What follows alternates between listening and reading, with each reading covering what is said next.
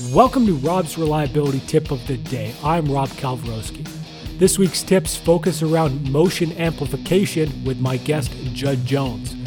Check out robsreliability.com, and here's today's tip.